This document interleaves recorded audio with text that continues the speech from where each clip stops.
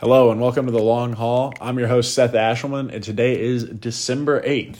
I answer this question at the beginning of every podcast, and that question is, why should you continue to listen?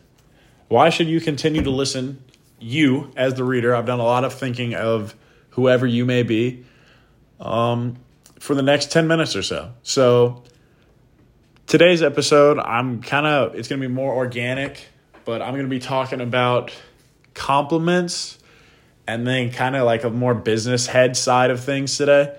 So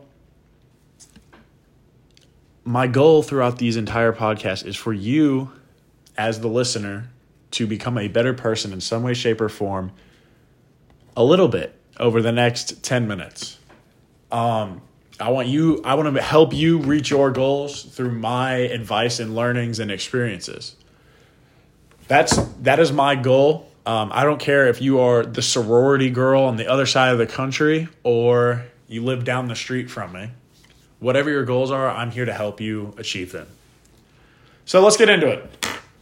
So if you're listening to this, I probably don't need to summarize my story for you, but mental health for me has been a very crucial aspect of my life. It was kind of like an unknowing beast.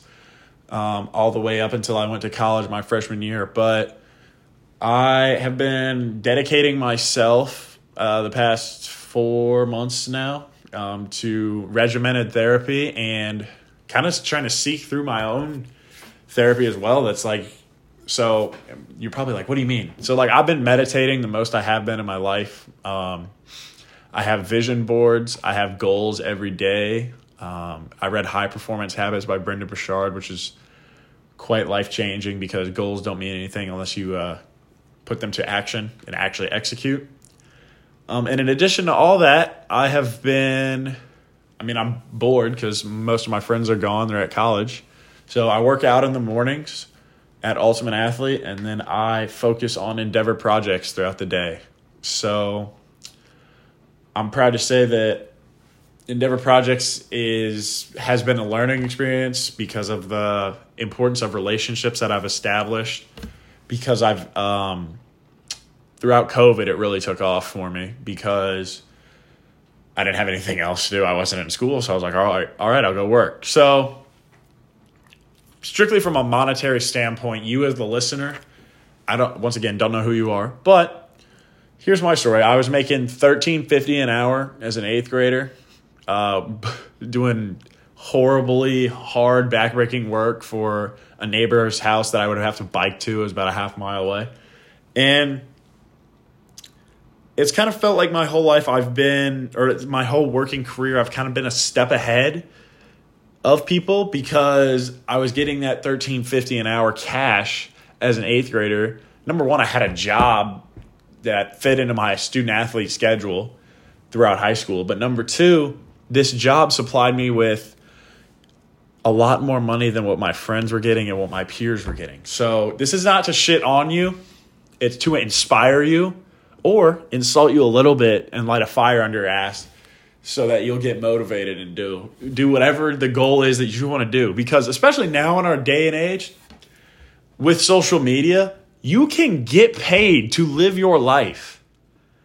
And Ellie Zeiler is a beautiful example of that because honestly, the Kardashians were, in my opinion, born into it because Kris' mom. But there's Ellie Zeiler. You can name anyone in any industry, but Zeiler's kind of more local because a lot of people from Mooresville know her because she lived here for like a year or two. But yeah, so business-wise, like dream big, and you can definitely learn a lot from these, bartending jobs, waitresses, whatever, babysitting, all that stuff. And I'm not telling you shouldn't do it. And I have respect for you if you do it because honestly, the people that don't have jobs, their parents are funneling and giving them money, which is despicable in my mind because you're not teaching anyone any real world lessons. Because I have had to learn from the time that I was 17 and a half to roll up to these multi-million-dollar cribs and be like, hey, my name's Seth. How are you? How's your day? Talking to the clients and then like giving them a quote, giving them a per hour. And I was actually talking to my friend earlier today, and it's funny that I have like these stepping stones in my career, and this career I'm not even all in. Or I don't wake up every day thinking about landscaping in the way that I think that I wake up thinking about, or what it was basketball. But what I'm saying is I have monumental steps. I have the first day I got paid $15 an hour cash, and I thought it was the world. And then I got paid $25 an hour in early of 2020, and I didn't even I called this high level client called me. He said, "How much do you want?" And I go, I don't know. I typically let the clients do it. He's like, "How about 25 an hour?" I was like, done deal. Ecstatic. I'm running around my house. I'm so excited. He called me on a Thursday or Friday. And I'm so excited because I'm getting to go weed eat for $25 an hour.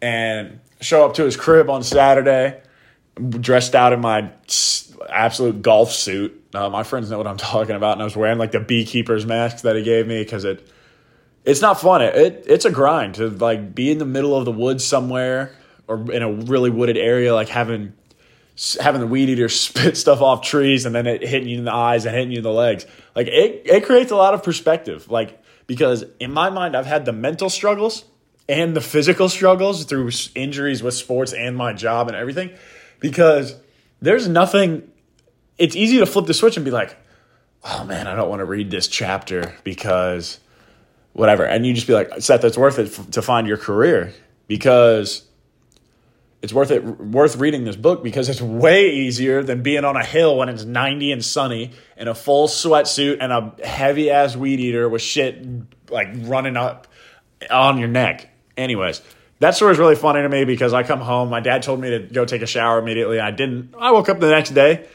and had poison ivy literally from my jawline all the way down to my toes. So I had to get put on steroids. So that's one check mark. And then I remember the first day I made $40 an hour, which was a revolutionary step.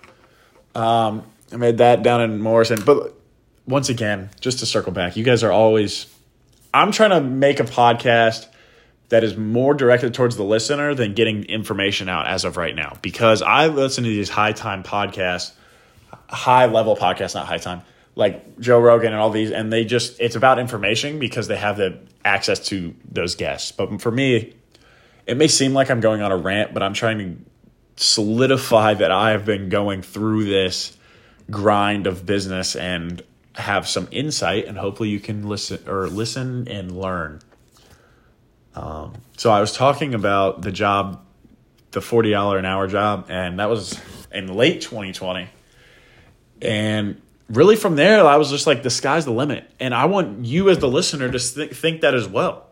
Like, it really is these days. If you are really, really, really willing to grind and figure it out, I say this all the time, or I heard it from someone. You are 6 people away from knowing everyone in the world. And through social media, I don't care if you have 200 followers with no activity. I'm right there at that 1,700 mark with shit activity, which I don't even want to talk about because that's just a whole other thing. And then they're the sorority girls that are super hot and very shallow and upset and whatever. And they, not upset, they're just rude because they're hot. They think they're better than you. That's the vibe I've gotten. They have 10,000 followers. Like, what I'm saying is the attention is on you if you want it to be. And you can grow everlasting and market whatever. So that's kind of where I'm at.